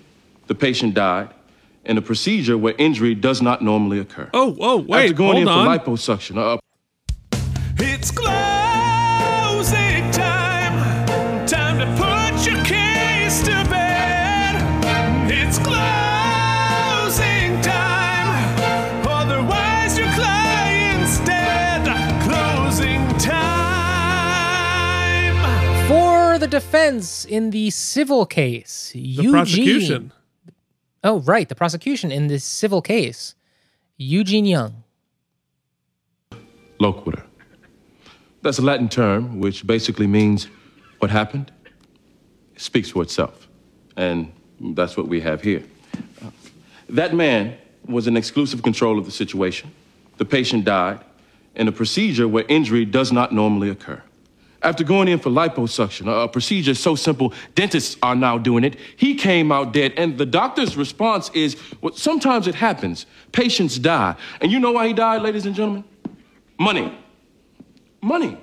With HMOs cutting costs, with hospitals slashing doctors' salaries, surgeons are turning to cosmetic surgery to heat their pools. Forget having to wait for insurance reimbursements. These procedures aren't covered by insurance. The money's up front. $6,000, $7,000, $8,000 a pop for liposuction. And we're talking about cash, people. And they do it right in their offices. Because you start cutting profits when you do it in a hospital. Which is okay when things go right, I guess. But when things go wrong, Morris Riley, death. He took out 22 pounds of fat. Too much by medical standards. He had to load him with extra lidocaine in order to do it. Lidocaine, a drug that slows the pulse, a drug that affects the heart. And he did it in his office with no cardiologist and no cardiothoracic surgeon in the building. This should have been done in a hospital. Something went terribly wrong. Simple procedure, patient dies, something went terribly wrong. Res ipsa loquitur. Murder 2? Isn't that like life? It is, but with parole, maybe. If you go down on murder 1, forget it. And you don't think that we could beat it? OJ, he beat it. Honest. They love to go back to that well. Still pitching. But I don't think we'd win. In which case, you are looking at murder 1. I think if we can make this go away quiet, with murder 2, we'd be crazy not to take it. Ooh, Jimmy. Jimmy, no.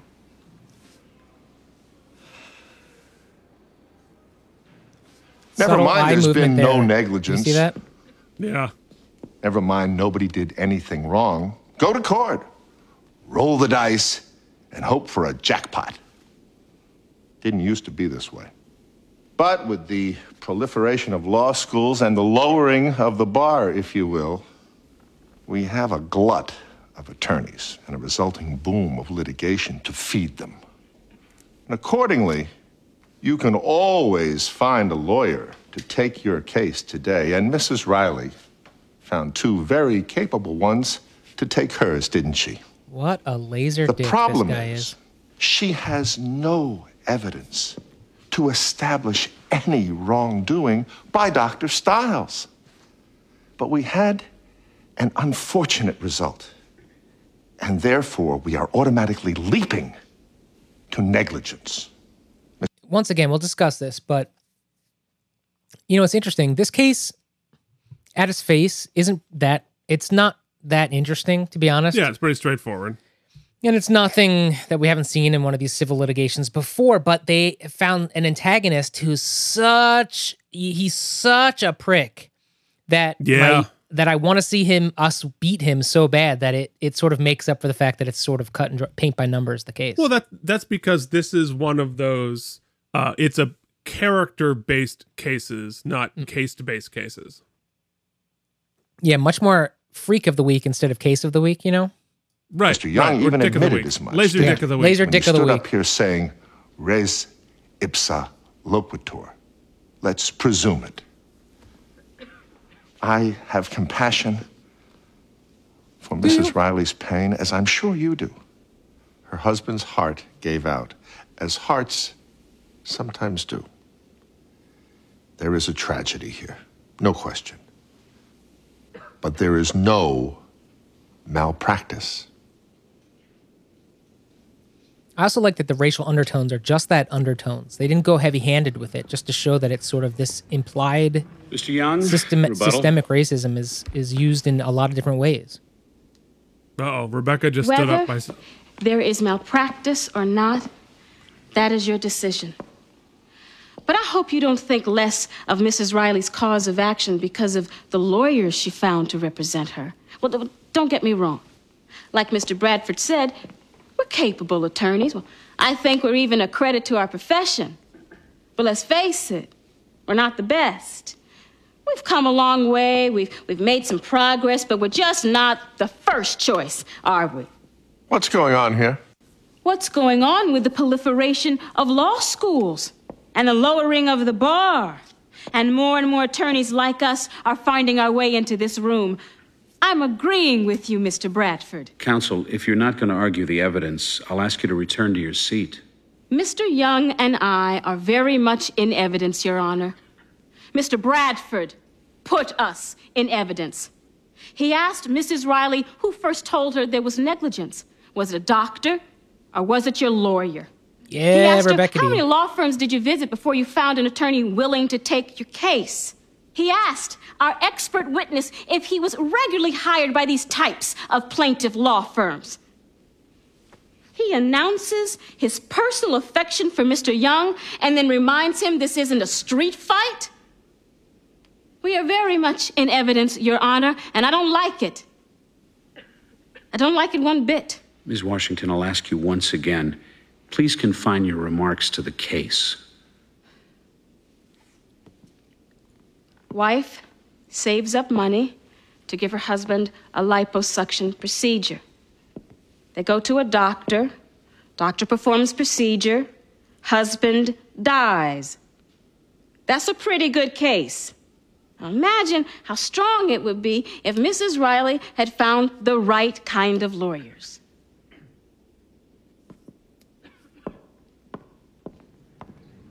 Rebecca! Wow.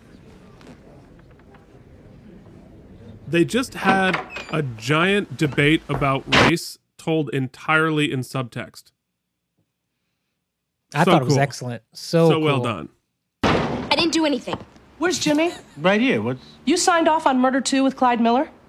Just like that? We had to take it or leave it. One-time offer. So why did you take it? Because he was looking at first degree. Oh, he still could have tried the thing. And lost. But maybe won. Their evidence. Oh, please. Jimmy, there were no witnesses. I just beat a much tougher case than this one a month ago with Daryl Hutchins. What's going on? Clyde Miller, he just copped a second degree. There were no rabbits to pull on this one, Eleanor. They had him dead to center. Even so, Jimmy, this seems a little rushed. And since I am second chair, I think you could have run this by me before you... I didn't think you really wanted to be bothered. Good news. Henry passed the polygraph. He did? Yes. They're transferring him to the courthouse. Oh, Bobby What's he taking sniffed the this out polygraph right for? away. Richard Bay, I worked him up last night. He said if Henry passed a lie detector, he'd endorse his release. Bay's gonna recommend release now? He said a polygraph would sell him. Richard Bay's the DA on... Oh, shit. Bobby Miller. sniffed it out. Well, they all sniffed it out. They're not idiots. Tell me. In my office. I can't. They're transferring Henry back to the That's courthouse. In my office.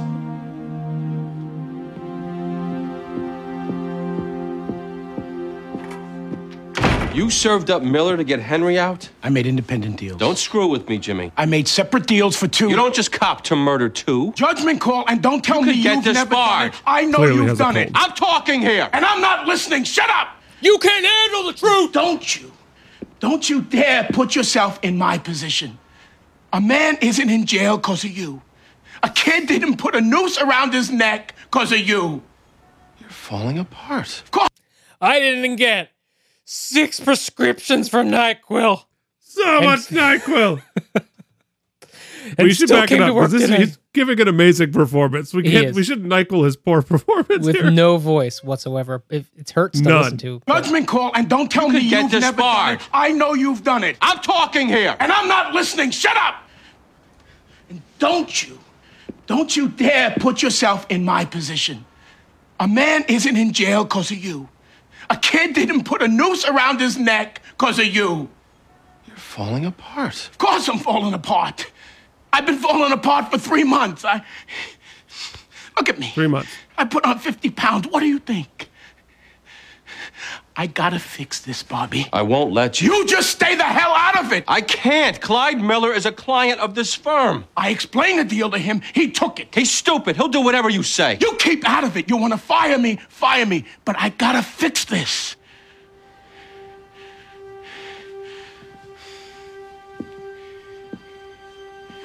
He's a killer. He killed a rabbi. He should be in jail. Henry Olsen shouldn't be. This is a just result. It doesn't work like that, Jimmy. Your daily reminder that you just left multiple dead babies around town because it made you feel better, Dylan. So not Dylan, Bobby. So let's back off the blame train. Please. That baby's still on the Two stoop. separate deals. 2 different cases. He'd go down on murder 1 if we tried it. Just let this be. Jimmy's gonna have a heart attack. Just let this be. That's an Emmy winner at work, folks. P.S. Yes. Yeah. I gained 50 pounds in Emmys. They're heavy. How long will it take? I wouldn't They are recommend heavy. liposuction, Jimmy. I know a guy. It could take some time. They first have to decide on liability. If they find him negligent, then they go to damages.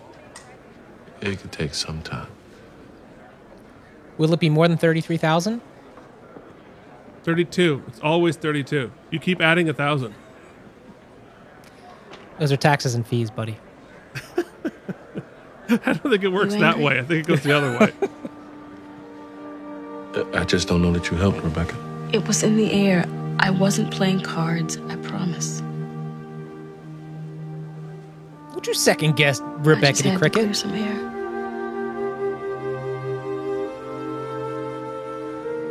She can read a room just as well as you can, buddy.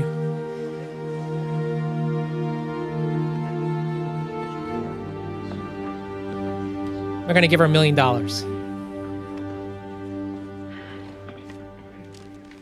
They're going to give her 33 as opposed to 32. Tell me about it. Called it.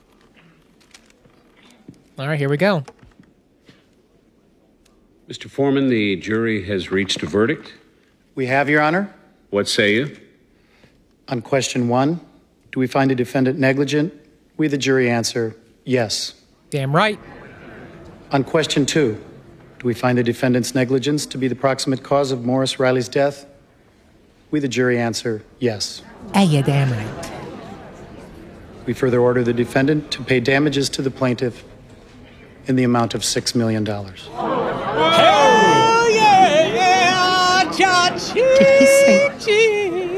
did he say? He said you got $6 million, bitch. Shh, $6 million? Rebecca! Your Honor, we move for a judgment notwithstanding the verdict and ask that the award be put aside. This is what Denied. Jimmy wants. This matter is adjourned. Members of the jury, thank you for your service. Yeah, take that, double dipper. You can count on an appeal. But yeah, you win.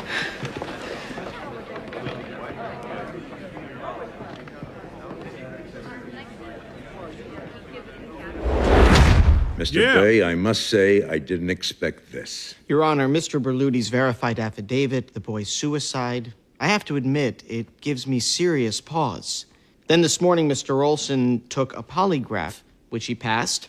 Though that's not legally admissible, it should certainly be deemed reliable, and, well, the Commonwealth no longer believes he committed the crime. At the minimum, he should be granted a new trial. Oh, and if granted a new trial, would the Commonwealth pursue it? No, Your Honor. We couldn't proceed in good faith at this point. Well, then I'm certainly not going to waste anybody's time. Mr. Olson, you're a free man. The conviction is set aside. You can go. Holy shit. Yes. 2 gigantic wins this week. Right? Size. Except for their integrity. Well, there's a few dead babies that want to chat with you about that. Next week, we chat with the dead baby. What if Winkler's like, can we stop off at the bug shop? Yeah. I don't know. Do we have enough jelly at home?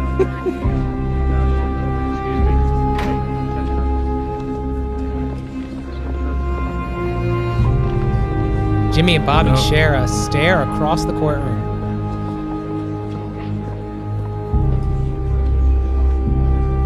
Bobby giving us some real good Bobby look there.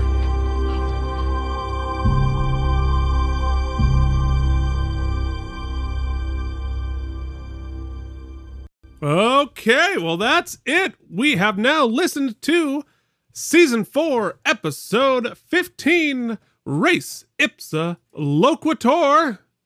And so I guess it's time to go back to what we like to call the YouTubes. The YouTubes. To point out that we are going to be recording so that anybody listening rests assured that we are going back to the YouTubes. This is the point where you go back to the YouTubes. All right. So we're back on the YouTubes. Here we are. Wait, where are we back? Are we going somewhere? Are we going back to the YouTube now? We are on the YouTube. Yes. Okay, Phoenix, officially. We're here. We're here. Look at us. We're here. Very excited to be here. Thank you. Thank you for joining us. What an episode we had. What an episode indeed. And it is time for Mike to tell us what happened in that episode in a segment we call... Mike has 30 seconds to remember what just happened on the show. Ooh, a fancier countdown. Okay, ready? Let's do it.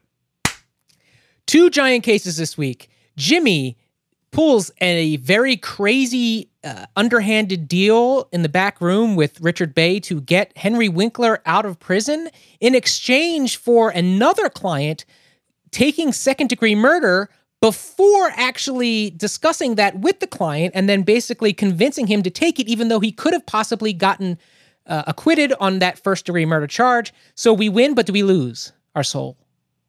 Ooh, and also another entire case.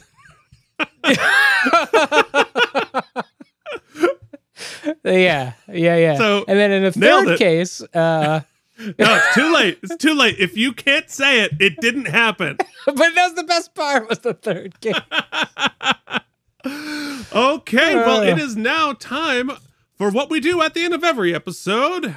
We have an important awards show called... Ladies and gentlemen, the Out of Practice podcast, in unofficial, unsolicited, unfactual association with David E. Kelly Productions, proudly present...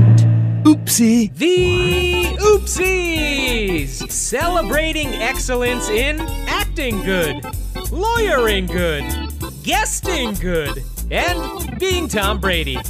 Not to mention, this is where we rate the episode and stuff. Now, here are your hosts, Keith and Mike. What the hell are the oopsies? It is time to award our first oopsie, which is... Most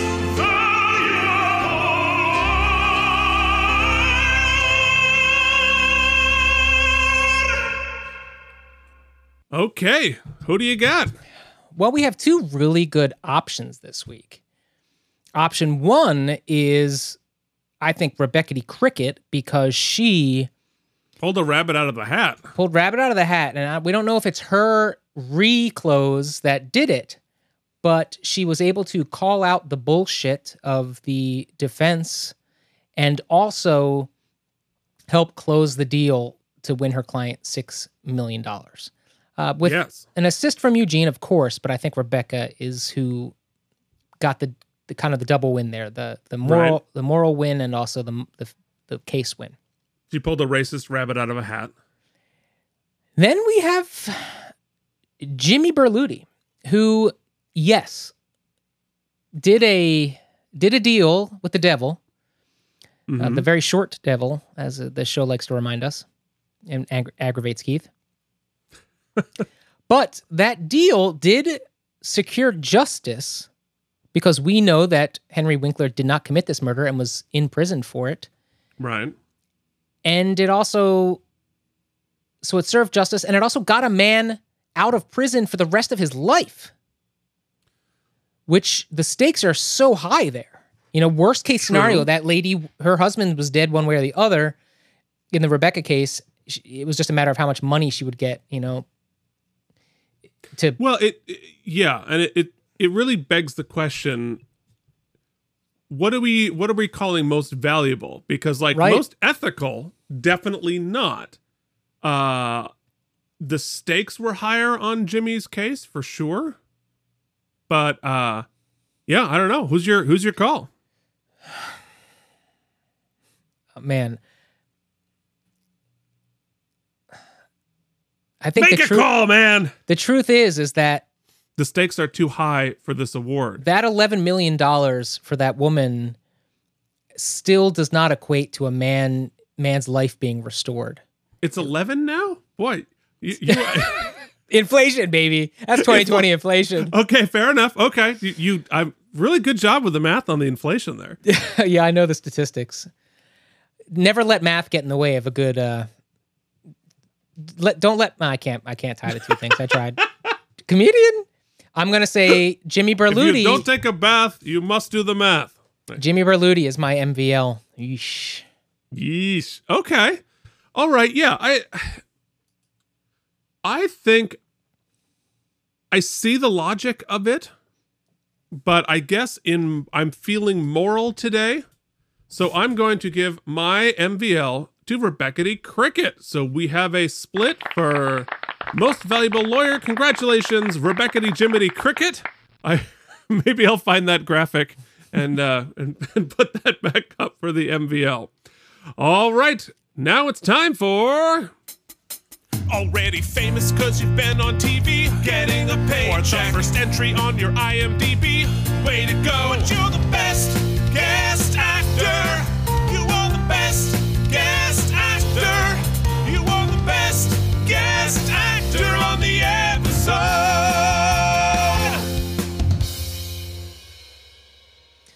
Feels good. Okay, best guest actor. All right, who was Laserdick again? Was Laserdick? Laserdick is played by none other than You keep looking at that. So he is one of my nominees along with Ken Howard, along with Henry Winkler, who only really spoke in 2 scenes, but they were so good. And he was so reserved, and his testimony went a long way into winning the case, although it wasn't the determining factor. However, Laserdick to me made the Rebecca and Eugene case mean something. Otherwise, it was sort of paint by numbers and almost a throwaway. But he alone raised the stakes by, yes, the writing was excellent, the direction was excellent, but his performance really made me root for him to lose. And so I'm giving my official oopsie to Laserdick. To Laserdick Ken Howard. So, yeah, and you want to know, he's hard to find on IMDb. Speaking of having a Laserdick energy, his photo on IMDb is not a close-up of his face, but rather a picture of him winning his Emmy from far away, so you can't see him because he has I got a very big dick. Laser.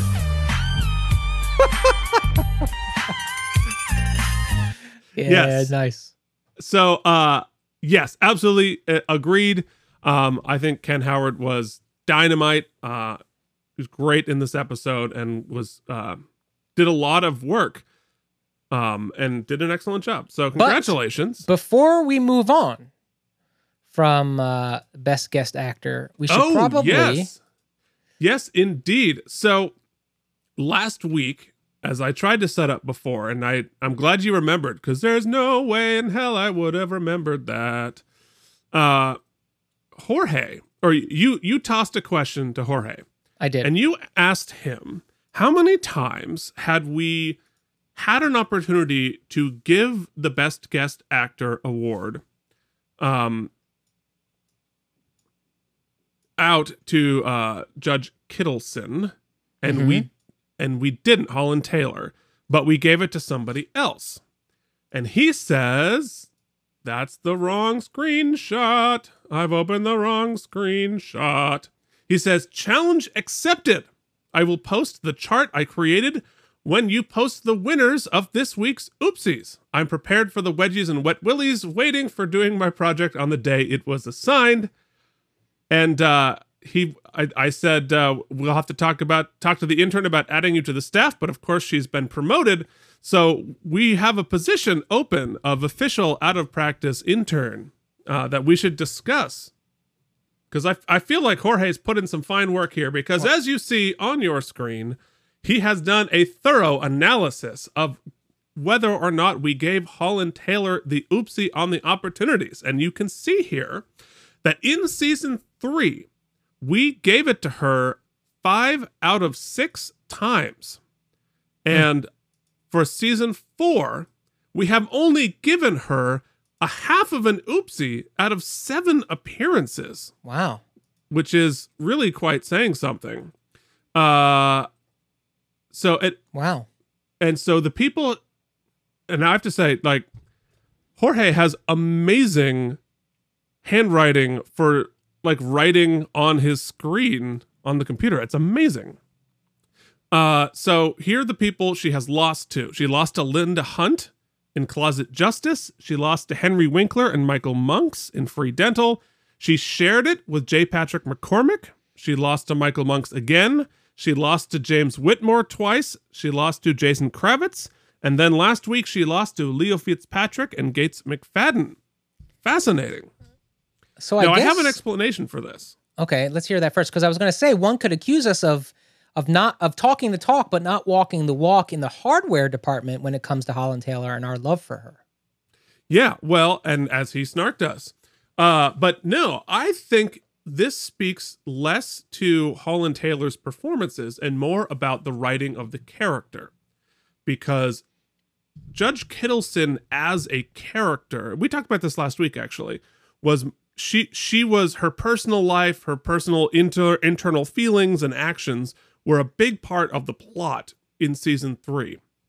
Whereas season 4, she's less integrated into the plot. She is less of a plot point herself and more of a judge that we're seeing in the context of the show.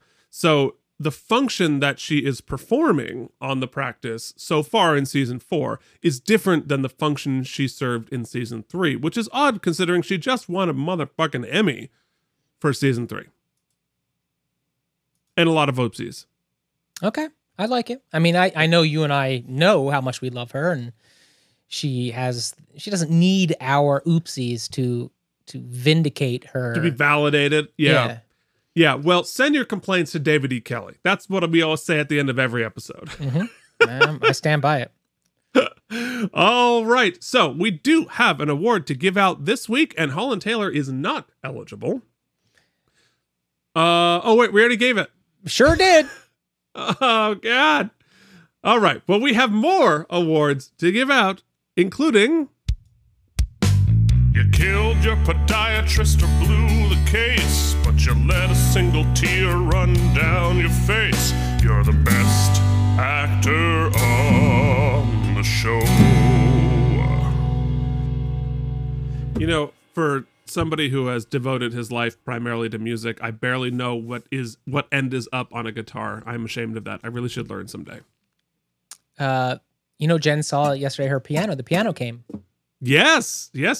So Jen's back. Oh, you told me that. Yeah. That's exciting. She played it yet? Has she proven herself an advanced intermediate? She can read the right hand, which is far superior to my skills. So she wins. Hashtag Jen was right. Enough to justify. I've been playing it so much that it's already justified its cost to me. So all is well. Wait, I would just like to point out the audible you threw in the mid sentence. Hashtag Jen was right. Enough. Well, when it comes to marriage, you'll find that being right enough is really the whole point of the game. Just right enough. You can't surrender that she was right. You have to qualify it by adding enough. I would say that you could make a strong argument that she oversold her abilities. But it's still, the question was was it enough to justify purchasing a piano? And it turns out, yes, it's something we should have had all along. Also, the Bluetooth, we're moving, so it doesn't matter, but the Bluetooth runs from the living room all the way to my computer, so I can actually use it as a Bluetooth MIDI device without having to move that's it, cool. which is pretty cool. I mean, that's cool. Yeah, that's it's more advanced than my piano. My piano is a little older, so I cannot Bluetooth my piano. Anyway, let's give out some awards. Yes. You heard my diatribe already if you were listening to the podcast about the understated acting in this episode. I'm a big fan of it. I'm going to make this short so that before I blow my computer up again, I think Michael Badalucco is the one who takes this episode over the top for me. He had that one scene with Bobby, even being able to notice clearly the actor had a cold, but also no reason that the character can't have a cold also. No, it fit. It actually fit the storytelling, which is probably why they didn't go back and ADR it. Yeah, that was such a great scene. And throughout the episode, not just that scene, the stakes are very clear for him. His intentions are always clear. And look, we don't have to agree with what he did or how he did it, but it was an awesome ride. So Michael Badalucco gets my Oopsie Award for Best Actor this week. Yeah, no question. It's definitely Michael's episode. And I was thinking in his scene with Bay in the bar where he sort of like laid out the plan, Michael gave Jimmy this different energy. Because I think due to his desperation in that moment, we saw this very confident Jimmy. He was laying it out. He had a plan. There was no like stuttering and malapropisms or anything like that. He was just really a confident, direct, and it's an interesting development of the character because bumbling Jimmy from season 1 wouldn't have been able to pull this off. And so even he's going in sort of a sketchier way, there's a lot of growth in both the character and in, from Michael's performance. So congratulations, Michael Badalucco, on your fake award. Up next, the Tom Brady Award for being Tom Brady. So last week, but you hesitated too long, and I'm like, there's dead air on this free podcast. Oh God, save us from dead air. Oh, when we're talking, the air is dead as well, so it doesn't really make any difference. Yeah, fair enough. So last week's Tom Brady was Union Square chess hustler Tom Brady, who won the Tom Brady Award for being Tom Brady. That begs the big question: who wins the Tom Brady Award for being Tom Brady this week? I'm so glad. I've forgotten to do it every time he's been on the pod. I have a suspicion this is the last time we see Winkler, is my guess. And so, thank God we haven't overplayed the joke. I'd like to give this week's Tom Brady Award for being Tom Brady to Fonz Brady. Fonz Brady. Okay. Yes, we have not overplayed the joke awarding 70 some odd Tom Brady awards for being Tom Brady from a character that Tom Brady used to write us in like a year ago. That's true. Like 50 episods, but we've overplayed that joke. I meant we haven't overplayed the Fonz joke. Oh, okay. All right. Okay. Well, in fact, overplaying it is the whole joke at this point with the Tom Brady thing. Even if it's just us, the joke is for. Tom is long gone. Tom moved to Tampa. Yeah. He's done with that. Okay. Guys, we're almost done. I swear. Ladies and gentlemen, it is time to announce how many spare tires this episode gets. Well, I think I liked the episode more than it was good. If that makes any sense? Okay. It goes to show how many elements go into a successful work of art, be it TV or any medium, because on their surface, the one case, literally there was nothing new in the Henry Winkler case. No new evidence was put into play. Right. It was just another swing for Jimmy to try to help him out. In the Rebecca and Eugene case, it wasn't a particularly interesting civil case. It was negligence. We've seen it done before and probably better. But the acting was so great. The direction, as you've mentioned, and I'll let you talk about it, was so excellent. The scoring was great. We had a lot of serious beats and really high emotional stakes for a lot of our characters, whereas Eugene and Rebecca were defending their integrity. Michael, or Jimmy, was sort of undermining their integrity in pursuit of what he considered justice, which was sort of a vigilante play, really, when you think about it. Sure. And so all of that, I really enjoyed the ride and all of the set pieces, maybe more than the script as itself, just the story on paper would have seen. So what I think would have been a kind of a 7 story, all of the pieces build it up to a pretty solid 8 spare tires for me. Yeah, no, I think that's fair. When I watched it the first time, I was like, there's too many stories. We have an A and a B and a C. But like you said, it was so well executed. And this is, again, kudos to Alex Graves. You can always tell when it's his episode. It's usually lit a little better, a little more saturated. I think he was like, guys, can we turn on the lights for this episode? But also he shoots it so cinematically. Just watch the opening shot, the first 10 seconds of the show, and you have the camera descending, and we're looking through 2 sets of bars, and as they're getting closer to us, it's really remarkable filmmaking. And you're right, in terms of the underplaying of the scenes, and it certainly gave us a tremendous performance from Ken Howard. So I liked all of that. And I think what I liked best about this episode was the Eugene and Rebecca case and the entire story about race being told in subtext. Nobody ever says the word race. Nobody says it out loud. But the whole thing is clear through subtext. And it's what's really cool about it. You go back to the title of the episode, right? The title of the episode is Res Ipsa Loquitur, and it's referencing Res Ipsa Loquitur, which basically is the matter speaks for itself. But if you look at the title of the episode, it's Res Ipsa Loquitur. So the title is Race Speaks for Itself, essentially. And so that's exactly what happened in the episode. It was never said out loud, but it spoke for itself. It was clear nonetheless, and that takes some skill, and I got to give kudos to David E. Kelley to be able to pull that off, because it's really difficult to do, as a writer to say something so specific and so strong, all with subtext. Right.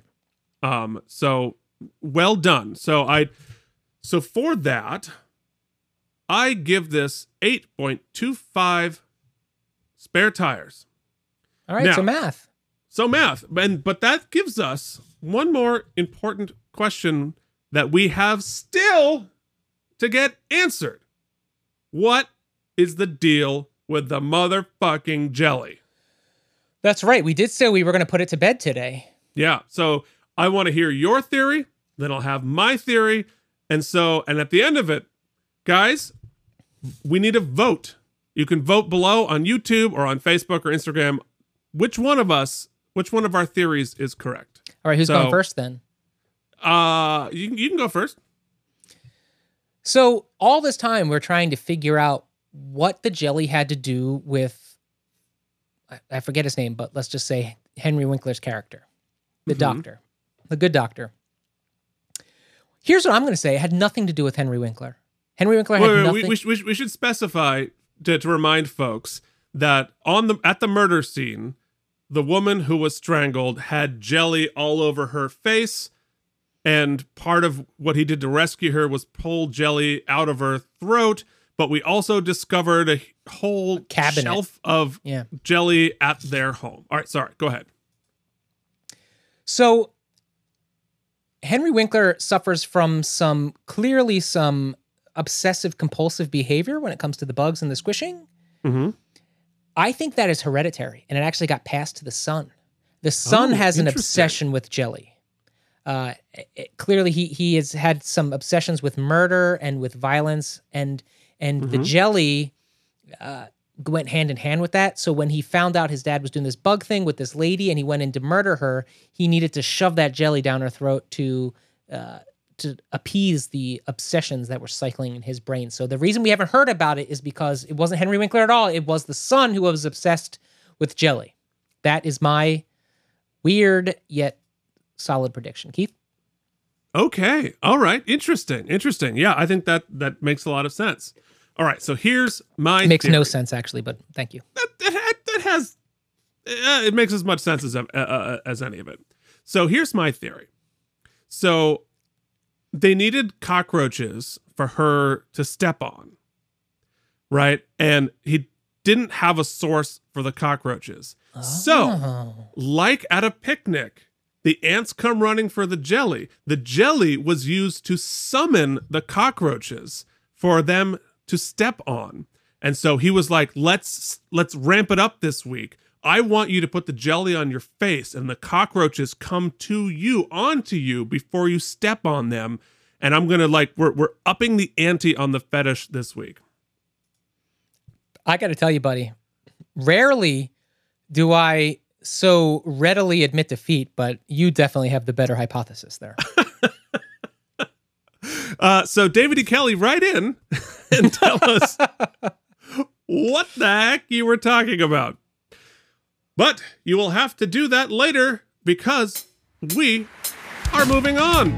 If you would like to write us, you can write us at outofpracticepodcast@gmail.com. You can find us on social media at Out of Practice Podcast on Instagram and Facebook. We have a blog, outofpracticepodcast.blogspot.com.